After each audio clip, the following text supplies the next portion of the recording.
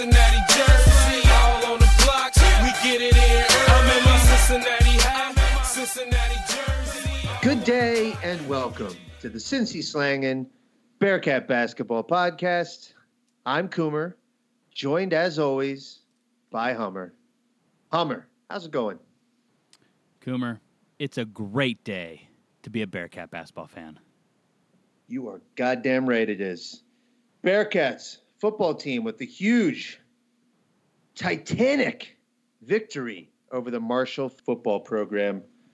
I don't appreciate your use of the word Titanic right there. That refers to a struggle. So I was simply paying my respects to the legend Marty Brennaman. Cincinnati won 52-14. Congratulations to the football team. We are going to cease our football talk now. The Hummer. team does not exist. We are in basketball land, ladies and gentlemen. We are 1 week out. We are less than 1 week out from the first Midnight Madness for the Cincinnati Bearcats basketball program in damn near 15 years. John Brannon got the program buzzing, and I am ready to go over the roster. Ooh. I think Bearcats, it's been a heck of an offseason. Bearcat fans are going to need a refresher on who's actually on this team. There have been departures, there have been additions, and there are still a remaining few returning players. Hubbard, do you have you want to spare a few minutes here to go through the team and talk about who's who? So you said a few returning players, though. It seems like we have more than a few, though. It's not many, and you'll come to find that out. I want to go through this. I want to break it down by guards, wings, and bigs. I'm not going to discern each individual position. The game of basketball is changing, and this is how we now classify players.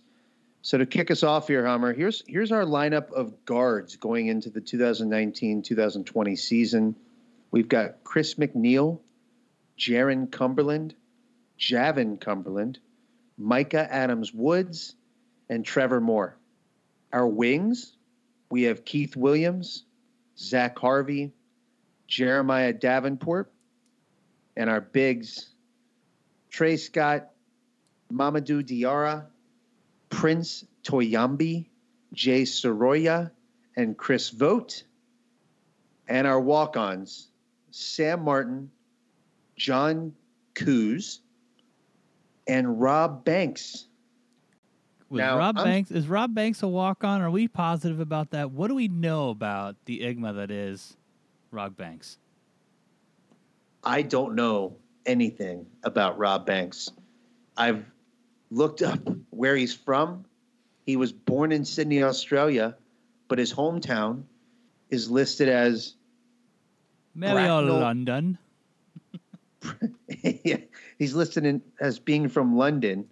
And it's unclear if he's a scholarship player or a walk-on. His position is listed as F for forward. So I imagine on Midnight Madness, October 4th, we're going to learn more about Rob Banks. But just to kind of get a quick rundown there of the lineup, it's pretty obvious that guards is where our strength lies, strength in numbers. We've got quite a few guards, several returning, and plenty of new faces there. What's your initial reaction when I read that lineup through to you?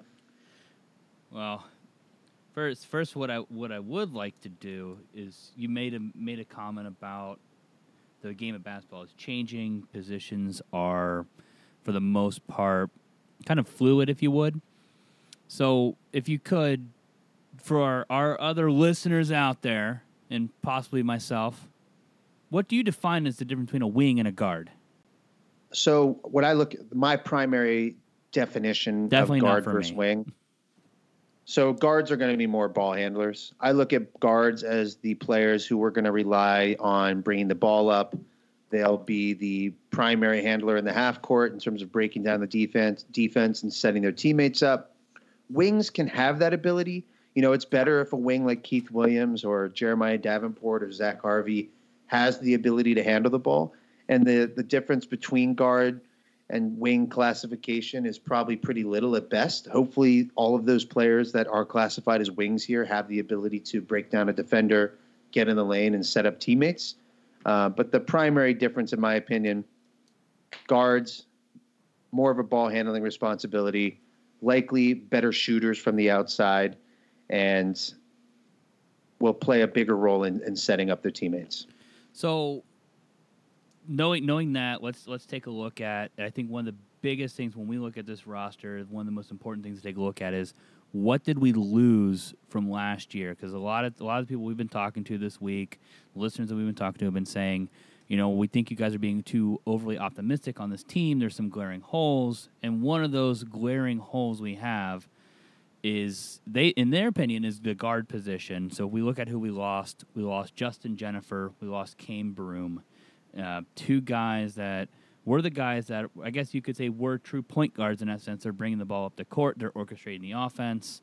They probably were essentially assuming ball handling responsibilities and point guard duties for roughly 40 minutes a game when victory cigars were not needed.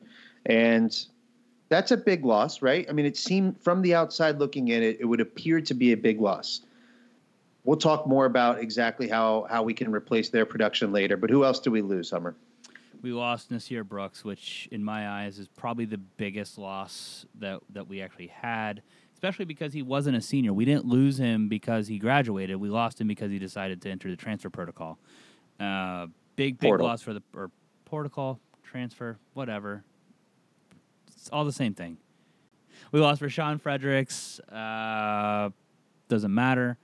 And then we lost Kaseme. Once again, not too worried about those two dudes. But Elios Kaseme, Rashawn Fredericks. Yeah, neither was a key contributor on last year's team. But the last four, and then Logan Johnson. So basically the four key contributors that we lost, Nasir Brooks, Justin Jennifer, Logan Johnson, Kane Broom. All four big contributors that we lost, but as we'll discuss this later, but I think we did replace them in a meaningful way, minus the big gaping hole, I think, in our lineup is Nasir Brooks with a big man. I agree. Nasir Brooks was definitely the one it pained me the most to see him leave to live a life of luxury on Miami Beach. I do want to make mention, we also lost Laquil Hardnett, who was redshirting last year. His departure made room for our final recruit of the 2019 season, which was Zach Harvey. I think most folks would agree that is a good swap for the program. But top 50 recruit for. It's a lot of turnover, right? I mean, that's 7 players leaving the program. We had another 8 players join the program, which I'd like to go into more detail about in following episodes. It's a huge, and then you add to that not just the turnover in the players, but we have a new coach as well. So maybe when folks say they're thinking we're being too optimistic, they're seeing that turnover and thinking, well, there's going to be a whole transition here with not only the players but the coach himself, and with that's going to come a lot of growing pains and losses just based on lack of experience and cohesion and playing together. And there might be some truth in that, but I do think we have the talent that's necessary, and the returning talent especially. And I want to go do a detailed breakdown of who's coming back to the program, what they did last year, what they could potentially bring to the team under a John Brandon coached system in 2019 and 2020. While you made a great point, Hummer, of making mention of listener feedback, saying that we're being far too optimistic and predicting a 23-7 or 25-5 record for the team in the coming season. I do think it requires some introspection on our side of things, and it led me to a few what I would call burning questions for the coming basketball season before we've watched any shots, any dribbles, any passes, any games, no Midnight Madness. We haven't seen anything from this team at this point. I've seen workout videos and I've seen tweets of excitement. And we've had four press conferences from John Brandon. A few press conferences, a lot of postseason or a lot of off-season hype is what we've seen. Let's go through some burning questions and what I think are going to be the pivotal questions asked of this team. And if we have good answers for them, we're going to have a great year.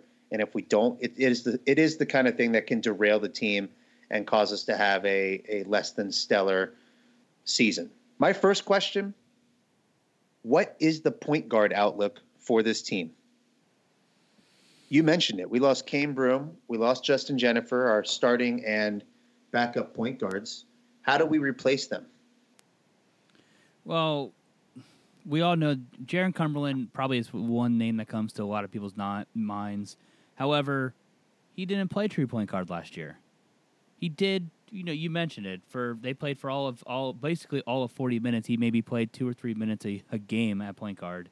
So Jaron Cumberland's probably not going to be that answer, but he could be. He's great, has great vision down the court. He has a great passing ability. But we have guys coming in that are supposed to be filling that role. One in particular that comes to my mind being Zach Harvey.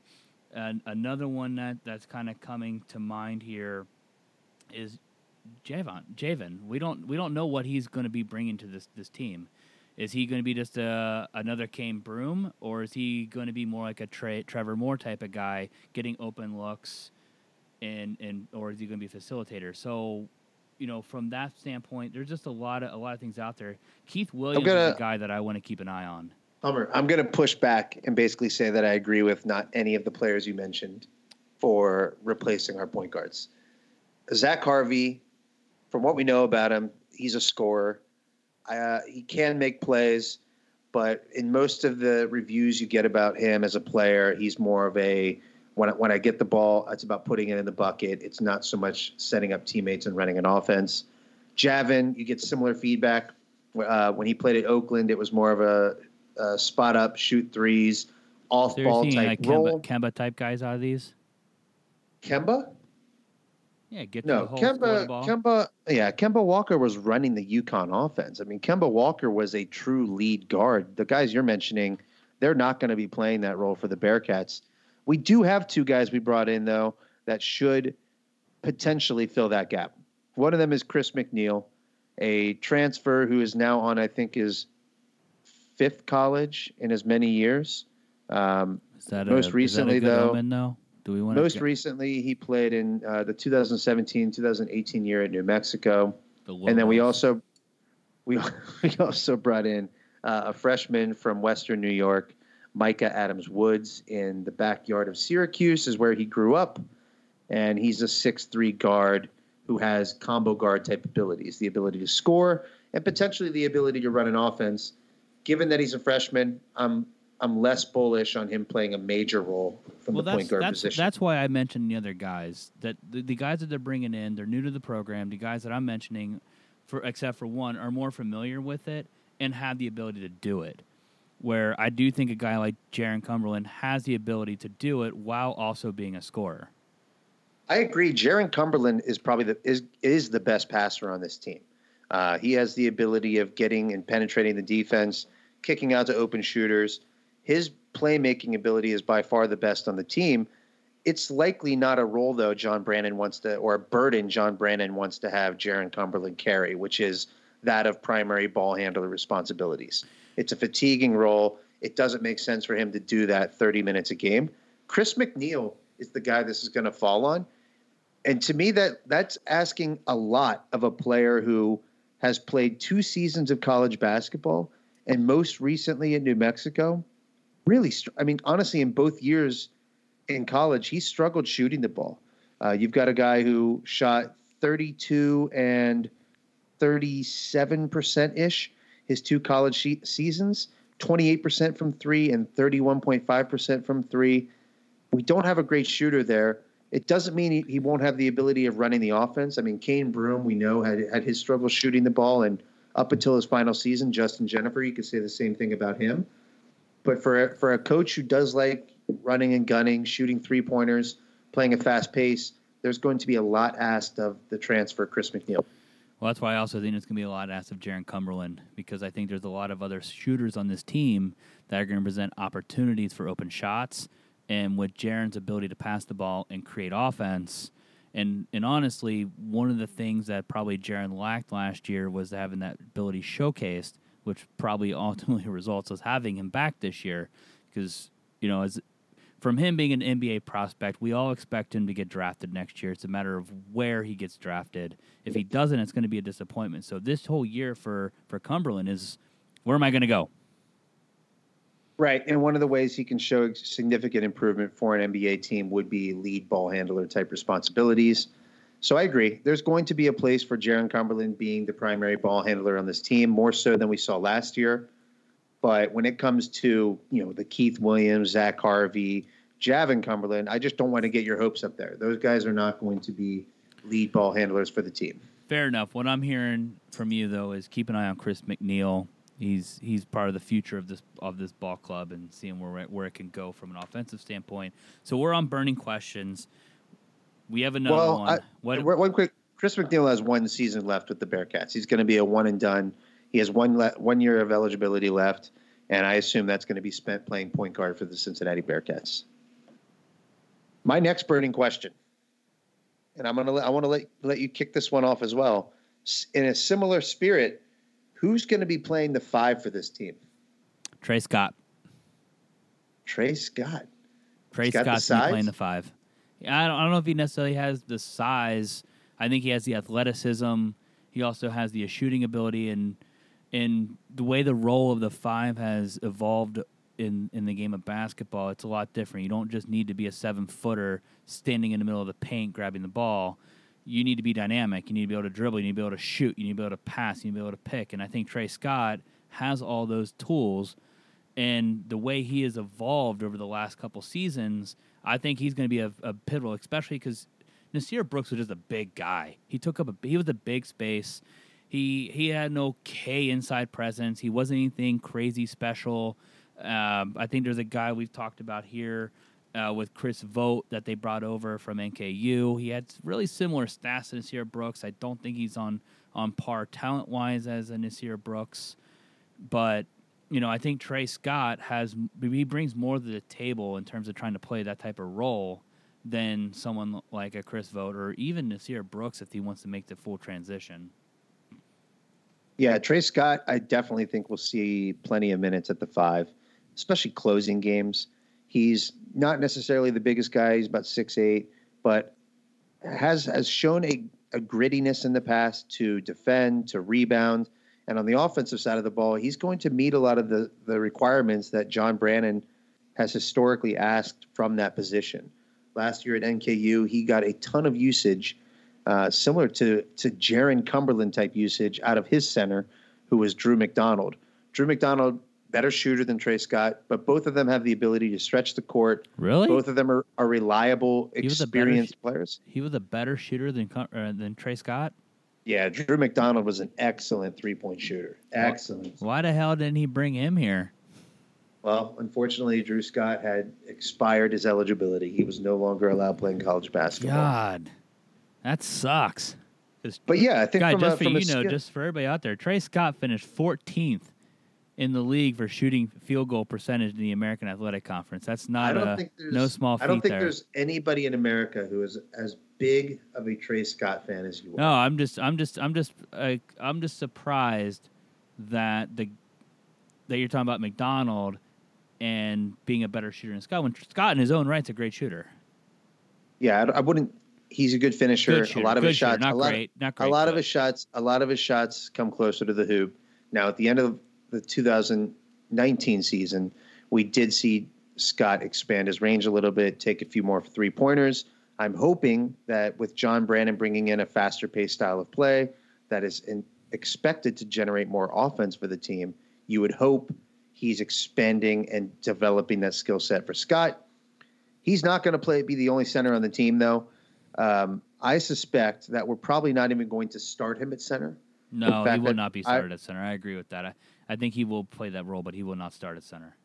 The best guess at this point would likely be returning player Mamadou Diarra, who's going to be a redshirt sophomore this coming season. It's going to be a big step up for him. He averaged just under 7 minutes a game last year. And for Bearcat fans who watched a lot of our games, he didn't necessarily look ready. Struggled on defense, looked lost at times. He digressed on offense, from season to season. He digressed. I struggle to say he digressed when his minutes are so insignificant that the minutes stayed the same, but the stats went down, and they weren't anything. I mean, Well, It's tough. It's tough. Diarra is one of these guys you would hear reports from practice, be it reporters who are at the practices, coaches who are at the practices, they're raving about his ability to hit shots, his ability to impact the game on the offensive end of the basketball court. And we just did not see that last year. So if Brandon's able to tap into any of those, practice skills or raw wingspan athleticism that he does have, the raw tools appear to be there. But when I saw him during games, he looked lost on the court. But he's likely going to be our starting center. And so seeing what we can actually get out of him this year is going to be critical and could take us to a whole nother level. Aside from that, we see on Twitter last tweet was don't quit, keep pushing. It's going to pay off. That's from Diarra? That's from Diarra. I hope it does pay off.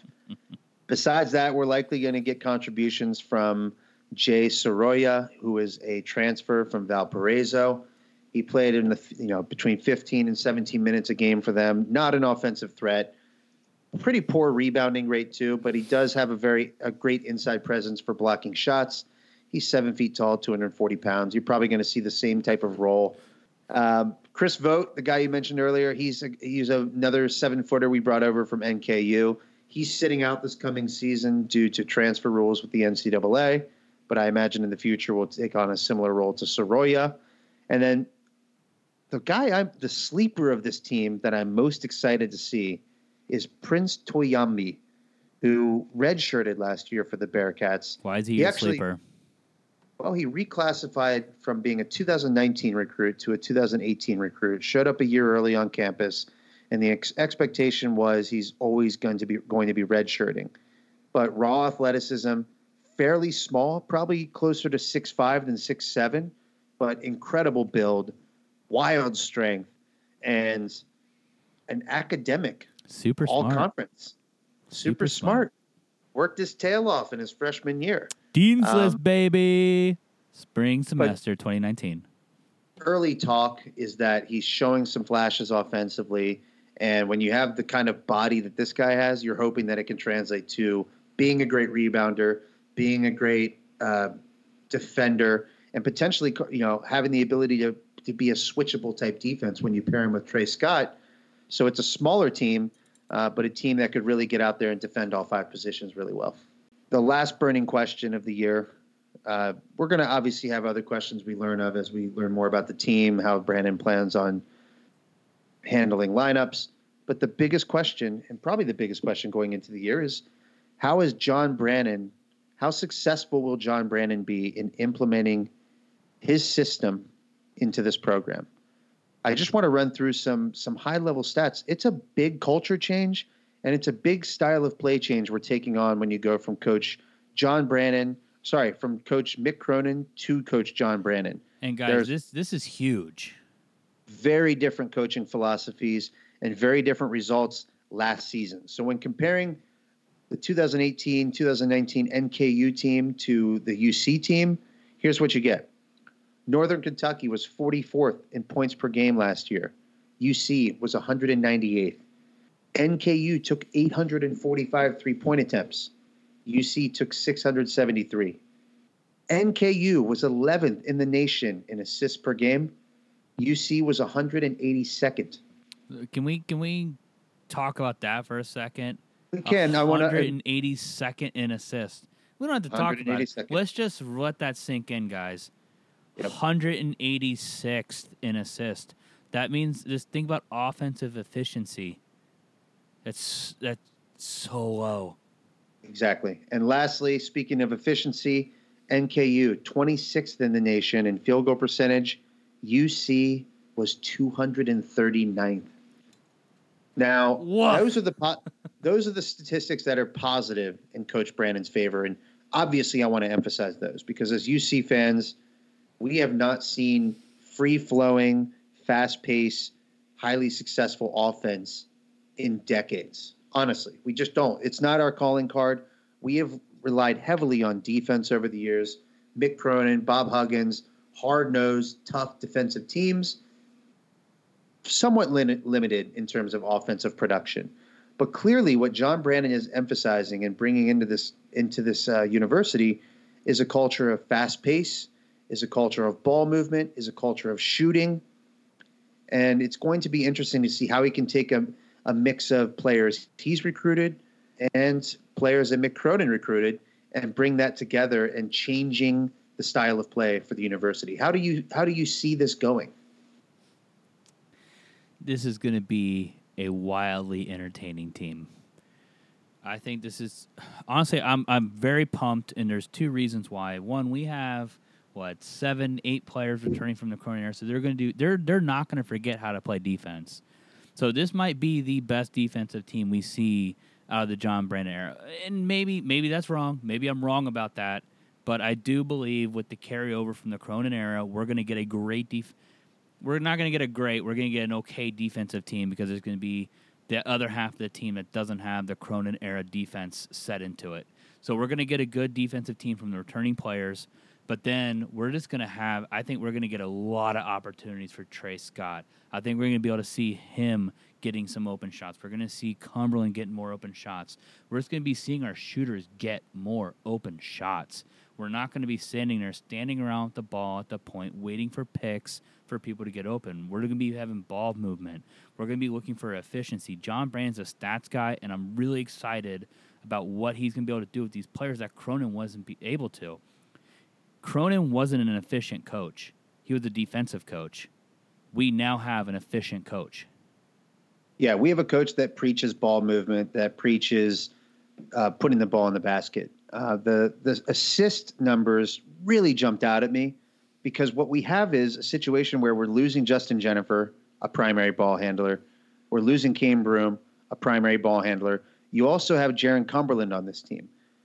Our team consisted of several players you would expect to have decent assist numbers and put us higher than 182nd in the nation. What that tells me is our point of emphasis as a team was not on ball movement, was not on a culture of offense. It was a culture of defense. Now, we are going to see slippage on defense. I know the players likely have been coached. We'll definitely see slippage. We're going to see a slip on defense. It's not the same level of emphasis from Brandon, and that can be fine. I'm honestly willing to accept that if we see significant improvements on the offensive end, which is where we're expecting it. If Brandon brings a team out here, though, that is struggling on offense, looks the same as Cronin, but we're also worse defensively, that's where this turns into a disaster.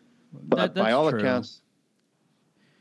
That's true, but at the same time, you can't really take hot takes here on ifs and buts, but I would say my first thought is if John Brandon, if he does what he says he can do, if he would have been at the helm of this team 2 years ago, this team doesn't lose to Nevada, and we go on because of the loss that Virginia took. We go on to the Final Four under a John Brandon-led team 2 years ago. Yeah, that's a wild alternate reality, but one that just would – he didn't recruit those players. Mick Cronin recruited those players. He developed the Gary Clarks, Kyle Washington, Jacob Evans. I'm just saying you have the talent, you have the offensive abilities there, and Cronin didn't take advantage of the offensive talent when this game has switched, especially in college, shortening the shot clock. It has gone from a less of a defensive game to more of an offensive game, and I think John Brandon's style of play plays more to that than what Cronin was trying to accomplish. And we'll see. I think we actually have the ability to see what's going to happen because Cronin is in UCLA. They're going to expect fun teams there. They are not going to watch these big brutes playing defense in UCLA. That's not what they want out in Tinseltown. Out here, that was fine, but not in L.A. And out here, we don't want that either anymore. That's why we've all been demanding change. We're going to have it, and I think we're going to enjoy it. It's going to be good. For better or worse, we're definitely getting change, and hopefully it's for better. The great news for Brandon is, given how guard-heavy our team is, we have a very robust wing and guard rotation. When's the last time we've had this? He's going to have the tools he needs to play the kind of offense he wants. And when you hear players talk about what they're excited for, they did a great series with the new players, including Micah Adams-Woods, with Chris McNeil. And the thing that they both spoke about was we're excited to introduce this style of play to University of Cincinnati Bearcat fans. We are flying up and down the court. We're playing fast. We're making concise and quick decisions with the ball. And that should translate to a much more efficient and productive offense. It'll be great to see how it all rounds out in terms of being an overall winning and successful team throughout the year. Get excited, Bearcat fans. Get excited. At this point, we want to go ahead and have a call-in guest. We have a special treat for you, ladies and gentlemen. A special treat for our listeners, our dedicated audience. But we're having an avid Cincinnati Bearcat fan and former reporter call into the show. Sam Elliott, former editor-in-chief of the News Record. Sam, how are you? That feels like another lifetime ago. Never actually editor-in-chief, sports editor. Sorry about that, sir. But sports, I mean, that's more important, honestly. A sports editor is more important. Than why are you chopping us down at the knees, man? We're trying to build you up. Oh, my God. It's an honor and a privilege to be here with you, gentlemen. Sam, we wanted to have you on today, in large part to talk about some of the returning players we have coming to the team. Hummer and I have had a chance to speak about the roster as a whole, some of the biggest questions we have about the roster going into the 2019-2020 season. But speaking about the returning players themselves, let me go ahead and list them to you. Jaron Cumberland, Trey Scott, Keith Williams, Trevor Moore, Mamadou Diarra, Prince Toyambi, and then our walk-ons, our victory cigars, Sam Martin and John Kuz. What's your first reaction? Great question. I honestly don't know. You are the walk-on specialist of this podcast. That is your job to know those questions. Sam, what's your first reaction to that list of returning players? Jaron Cumberland is on that list. He's on that. Just confirming. Jaron Cumberland's on that list. He's the most important player on this team. He's probably the most important player in the American Athletic Conference. He's the most important player. He's the most important player in college basketball. Top 10. He's all that matters. Honestly. Yes, these other guys are great. Well, maybe they're great. Hummer's a huge Trey Scott fan. I like Trey Scott. Keith Williams, would love to see him take a jump, take a leap. I mean, I know giving us 10 points a game last year, but I don't have a singular Keith Williams memory. I'd love to have a few of those this year, but none of Mamadou Diarra in the post, Trevor Moore, whatever. But yeah, if Jaron Cumberland wasn't on this team, none of this matters. Can you imagine us having this conversation right now if Jaron and Jaron Cumberland was, going to the NBA, and obviously Javen Cumberland wouldn't be here either. I mean, it would not be a great day to be a Bearcat fan. How different of a podcast episode is this if Jaron Cumberland isn't number one on the list? We're probably not a tournament team. This podcast probably isn't a podcast. No, it's probably the Cincy State podcast. It's the most important thing about this team is that Jaron Cumberland decided to come back and finish his career with the Bearcats. If that doesn't happen, I love that you mentioned we don't get Javen Cumberland. We instantly lose that recruit, and we're not going to be projected to know more about him. We honestly might even lose a guy like Zach Harvey, to be honest. Who knows how much that came into a factor of him coming here to get to play 1 year, knowing you're going to make the tournament first year.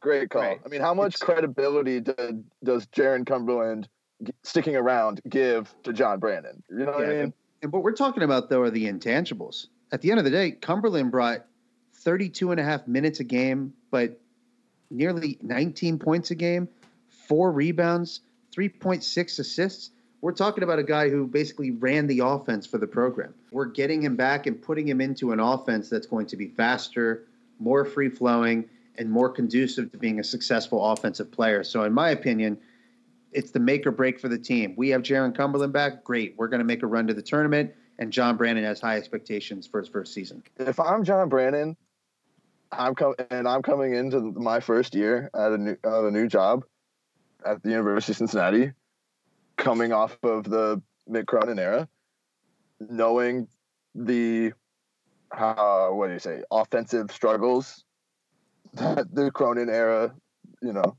gave us. I'm going into this job. I'm saying, Jaron Cumberland, you are going to feast, my friend. If I'm John Brandon, my entire goal, let's get Jaron Cumberland a lottery pick. I mean, give this man the ball. Let him run the offense. You don't want him to waste energy bringing the ball up the floor, doing too much. No, he needs to do it all. I'm sorry. If he's not on this team's marginal at best. Yeah, we're rebuilding. You mean average? He needs to be doing absolutely everything. If I'm John Brandon, yep. I say, here are the keys. Pedal to the metal. Go do you, Jaron Cumberland. Yeah, we're getting you that second all-time scoring record for the university. Absolutely, because John Brandon needs to know that, and he knows that that's what the fans want. He knows what what Jaron Cumberland. I don't think he's giving. I don't think he's giving the him the keys. program I don't think he's in giving this the moment. keys. He's giving him the keys. I think he's giving the keys, but he has a speed limit on the pedal because he wants him to get the ball around. He needs other players to score. I think he's going to get. Right. Cumberland's going to get his. Let's be honest. He's going to get his. Within the framework of John Brandon's system, Cumberland's getting those keys. That ball is running through him on nearly every possession. Yeah. How many assists so wait, is that per our game answer you want to Jaron our burning Cumberland to have? question number one? Who's point guard on this team? Is that now Jaron Cumberland? He's getting the keys. The offense going to run through him. The offense runs through him. He will not technically be our point guard or lead ball handler. That's still going to be Chris McNeil. That's my prediction going into the year. Sam, you made mention though, I think of probably the second most important player for this team if we're going to take it to another level and outperform a 10 seed as per Andy Katz and Ryan Hummer. That's Keith Williams. Keith Williams. Keith 100%. Williams is like, remember the year that Deion Dixon went from Dixon. being a guy, to being Deion Dixon? Yeah, right. That's the level. That's the step up level of improvement. That's what I want to see from Keith Williams. He averaged 25 minutes a game, and I think you mentioned the stat: 10 points per game. He improved phenomenally over 2017 and 2018. He's one of those guys we look to this year to take that another big leap. So between him, Trey Scott, and Cumberland, I mean, we should each see 5 points added to their points per game just between those three players. If Keith Williams hits 15 points a game, I'd be so happy. It would be an incredible leap. It's harder the leaps become smaller the better you get at basketball. But for Keith Williams, the big thing for him last year, it was a massive leap from freshman year to sophomore year. All of a sudden you saw him making plays in the lane, throwing down on players' heads. But Keith Williams, he played 25 minutes a game. I felt like we would notice him about 12 minutes a game. Exactly. He had a knack. That is the best way to put that. Good point. He would float in and out of the game. You'd wonder where was Keith Williams in the second half after having a monstrous first half or vice versa. Let's see if Keith Williams can figure out how to sustain that level of play more consistently as he enters his junior season. But I kind of feel that way about Trey Scott. Isn't that the signature of a guy who averages 9 points a game? You don't see them all the time. It's only 9 points a game. They might score all 9 points in one half. They might score it all in 5 minutes, and then they with disappear. Keith Williams, I'm not strictly looking at points. He's not just a point production guy. Keith Williams is disruptive on the defensive end, offensive rebounding. Yeah. His athleticism is game changing outside of scoring. You want to say he's that on rebounding, but Trey Scott out rebounds him 2-1.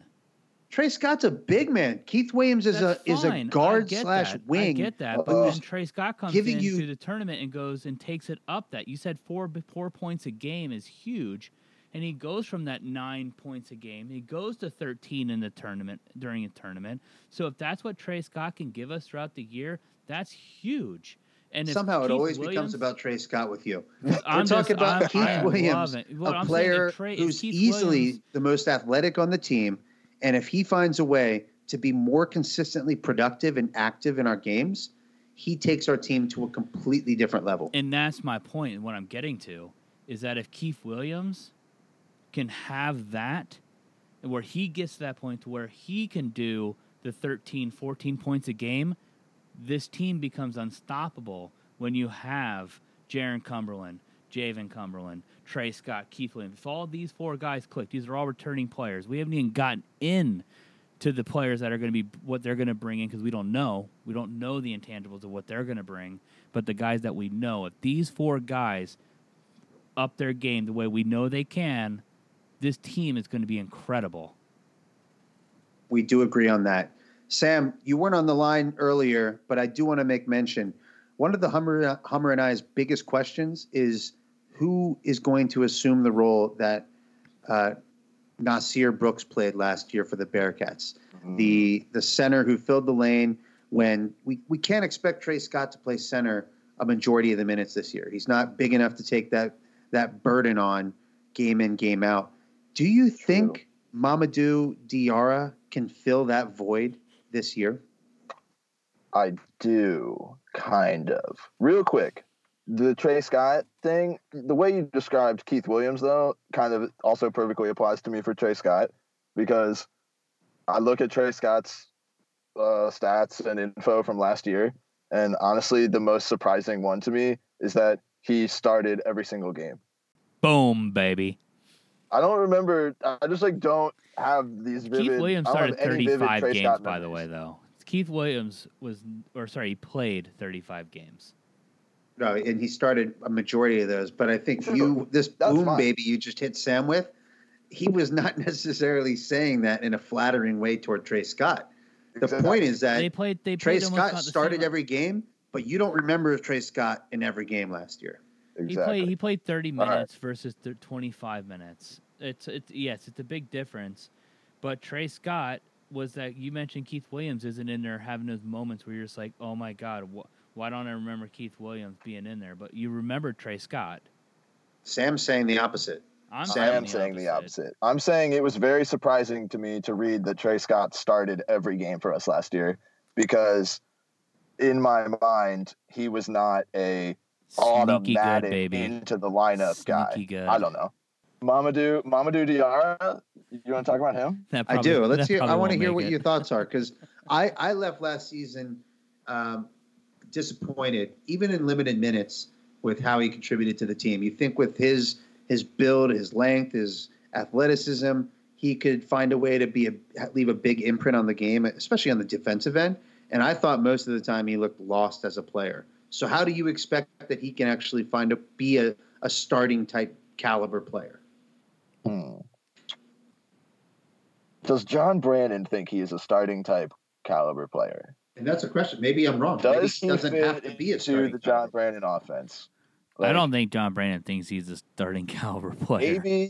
Maybe John Brandon just rides. Maybe John Brandon rides Trey Scott and lets him play down there in the post, be the big. If you have Trey Scott playing AAC tournament, Trey Scott, he's our big man. If he's not that guy, he's not our big man. Well, Trey Scott's going to be starting every game just like he did last year. There's no doubt about that. That's why he's not as interesting. He's not the fulcrum for the team, because Well, Trey the Scott's range going of- to be Trey Scott. Trey range Scott of also had the most outcome. rebounds of any player on average per game throughout the tournament. On the Mamadou Diarra side, though, Yeah, I know. The range of I just We love Trey need Scott. someone- Guys out there, if you haven't figured this out, I love some Trey Scott. the We range need of someone- outcomes for Mamadou Diarra is so huge, though. You could Right. tell me. Yeah, I You agree could with tell that. me that he doesn't fit in the Brandon offense, and he only plays, I don't know, 8-10 minutes a game. You could also tell me he's the perfect fit for the John Brandon offense, and he's out there every game first guy off the bench, maybe. I don't know. The range of outcomes is just so wide that I don't know how to feel about which is the most likely to happen. I think that's a great way of phrasing it. He really is the guy who it would not surprise you no matter what outcome we get. If he played very little, if he had little impact on this team, I think that's a bad sign for us. If you told me that Mamadou Diarra played 5 minutes a game and was basically non-existent for the team, if that happens, I don't like our chances. That means he was the same as he was in 2017. It was the same as he was in 2018. Without Nasir Brooks ahead of him, though. Yeah, Well, that's a bad outcome. that.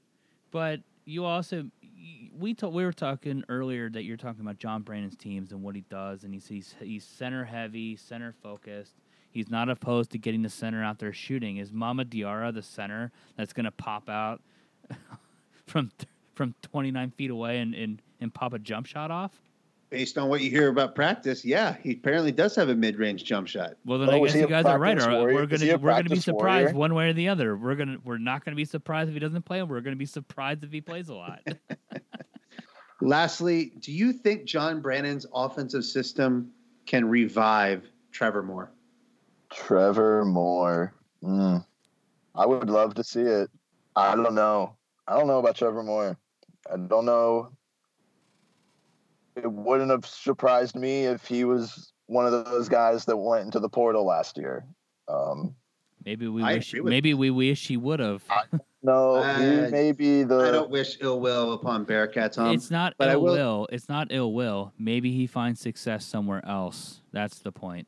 He came in as a recruit known for his three-point shooting prowess, and for the first 2 years of the program, what he's shown is a lack of ability to knock down an outside shot. He averaged less than 1 3-point make per game. Very limited minutes. For 2 He averaged years. about 11 minutes a game. But that's why I'm wondering, does he even have a role on this team given how deep we are now with wings and with guards? But he does. Mick Cronin loved him, and he loved him primarily because of his reliability on the defensive end. Okay, I'd love to that see makes if he's sense. going to keep getting 11 minutes a game. We need more offensive production out of Trevor Moore. And let's not forget, he played 34 games. I mean, he played the majority of the games. Like you said, he averaged 11, almost 12 minutes a game. And maybe John Brannon gets more out of him. Maybe John Brannon Maybe John Brannon gets more out of these guys because he has a different system. He has a different philosophy on offense. Yeah, Ball movement, we'll see. rhythm, transition, not just stand around, wait for something to happen. But there's only so many minutes in a game, so it'll be interesting to see who gets those minutes and who falls to the wayside and either red shirts or plays less of a role than we expect. It's going to be somebody. Not everybody's playing big minutes on this team. Well, I'm feeling a bet here. Since we've been talking about this all night, I'm going to throw this out there. I have Trey Scott. Coomer, you have Keith Williams, from what I'm understanding. Who will average more points per game? Oh, this is amazing. Sam, you're picking the punishment. What are we betting on for this? Oh, boy. Keith Williams versus Trey Scott. Points per game. Points per game. Winner take all. Winner take all. Man. Straight up. That's a great bet, honestly. Like, I think I fall on the Keith Williams side. I didn't ask you fell on. I'm asking, what are we betting on this? You went in on this bet too. You're in. All right. What are we betting on, gentlemen? All right. I think the loser of this bet has to record and run a beer mile, to which we'll post on our soon-to-be-established Instagram page. Done. All right, ladies, I mean, here. So here's the official bet. I, Ryan Hummer, bet that Trey Scott will average more points per game than Keith Williams. I love the optimism. Sam Elliott and Zach Coomer. Whoever loses, they have to run the beer mile. We've gone incredibly deep on the team tonight, Hummer. We've gotten extremely excited for the upcoming Midnight Madness event, and soon all of our speculation becomes analysis. It becomes reaction to real basketball, This to is practices, insane. to lineups that we see and hear. It's going to be a beautiful thing. Don't you guys feel like that Iowa loss was like a week ago? I don't want to talk about that anymore.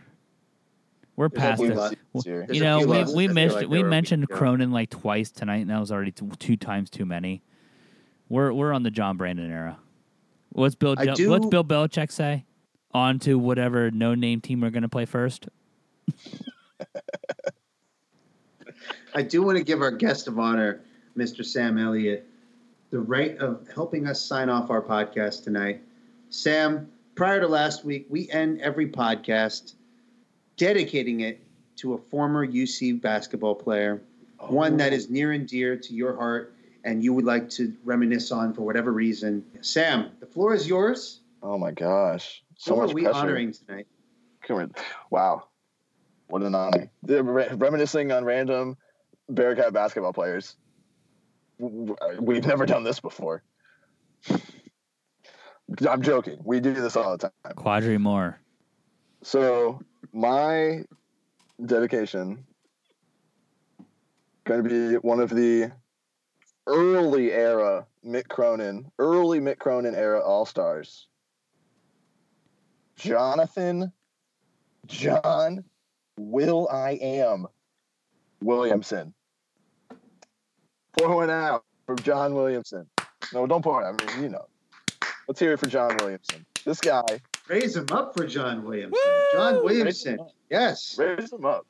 This dude was a beast. One of the first, he was a part of the first recruiting class for Mick Cronin, Cincinnati State legend. JUCO transfer from the local boy from Cincy State. That team was special because of how much of a struggle it was. I was going to say, to get through that first year. That team was awful. John Williamson put up I don't know, he had to be double-digit points a game though on that team. Yeah, he was close to a 10-7, I think, and that team had a lot of talent deficiencies. I would argue that John Williamson was probably, besides Deontay Vaughn, he was the one guy from that team that you think might actually have had a role on some of the later era Mick Cronin teams. He certainly fit the profile. That's a good take. Certainly fit the profile. But in the meantime, let's give proper due to Mr. Great. John Williamson. Real quick Googling shows me John Williamson playing professional basketball as recently as the 2017-18 season. Where? Israel. Does that count? You're collecting paychecks? It counts. Fair enough. John Williamson, the Bearcat community loves and appreciates your contributions to the program. Cheers to John Williamson. This one's to you, buddy.